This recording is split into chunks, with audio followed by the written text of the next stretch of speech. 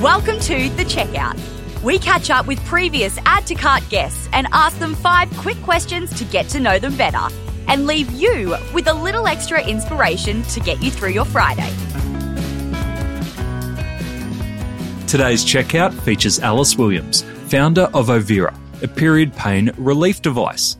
A sufferer of debilitating endometriosis, Alice was looking for a safe, instant and drug-free way to cope with her pain.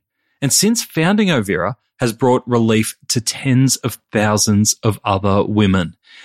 Ovira, they also happen to be the most followed Australian brand on TikTok with 6 million followers.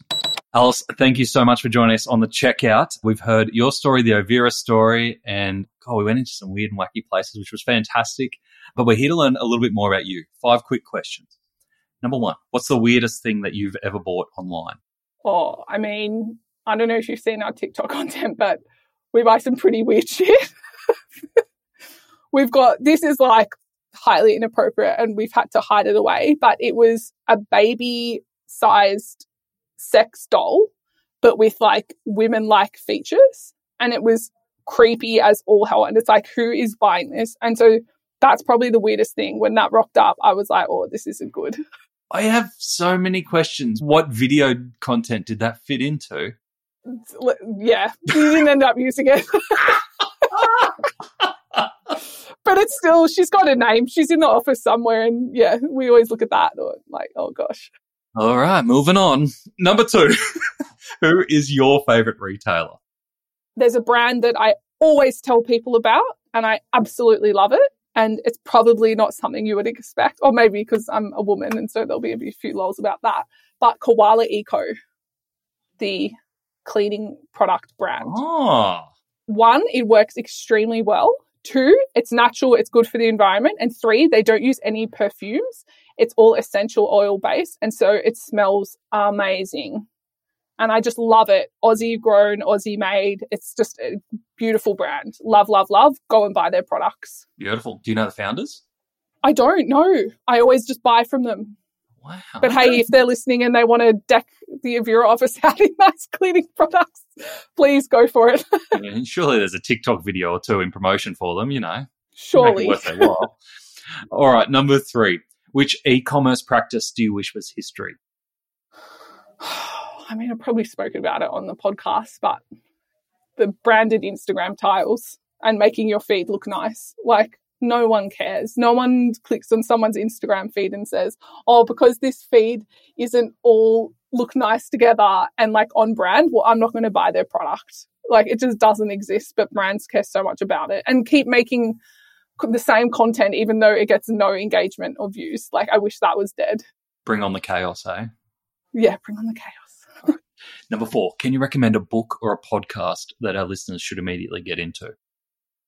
Not really, only because I've really gone off books and podcasts and I wouldn't feel like there is something that I would genuinely recommend to people. And this is because I just got way too caught up in the whole like podcast and startup book space like very early in the days. And I actually thought it scrambled my brain and made things worse.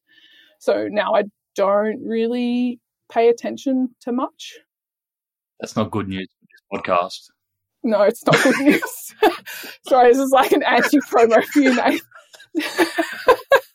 I'm actually going to make a TikTok video about that. Oh, this is so funny. Where do you go for inspiration then? How do you get inspired and like injections of new ideas, what's going on around the world? Not brands. 100% not brands. Look at what Kanye's doing. How does he grab attention? Look at what Pfizer did. How the hell did they create like the best marketing campaign in history?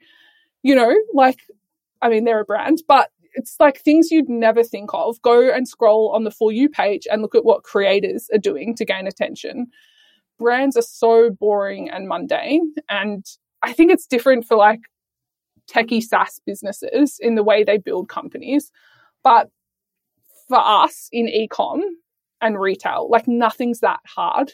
Apart from technology, if you're a dev, I give it to you. I would be able to pick that up in the week. But I can guarantee anything else, anyone with half a brain, you could pick up and do. Yeah, just get in there. Just get in there. Beautiful. All right, last one I have for you. Finish this sentence. The future of retail is? Oh, this is so cliche, but AI.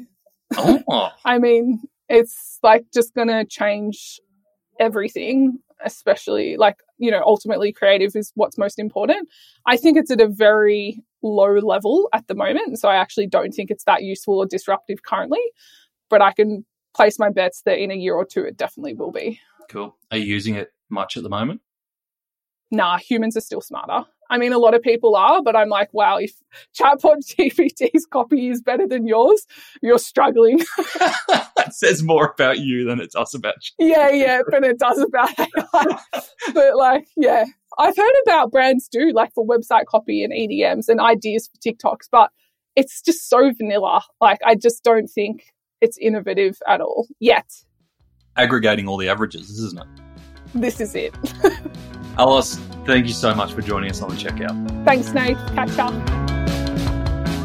To hear more from Alice, jump back into episode 276, where Alice shares how she stumbled across the device that ended up becoming Ovira's main product.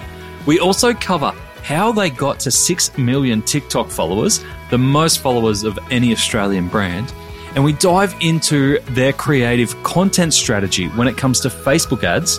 Hint, they're not dead. And Alice's tips for getting favourable PR. Thanks for listening, and until next time, keep adding to cart.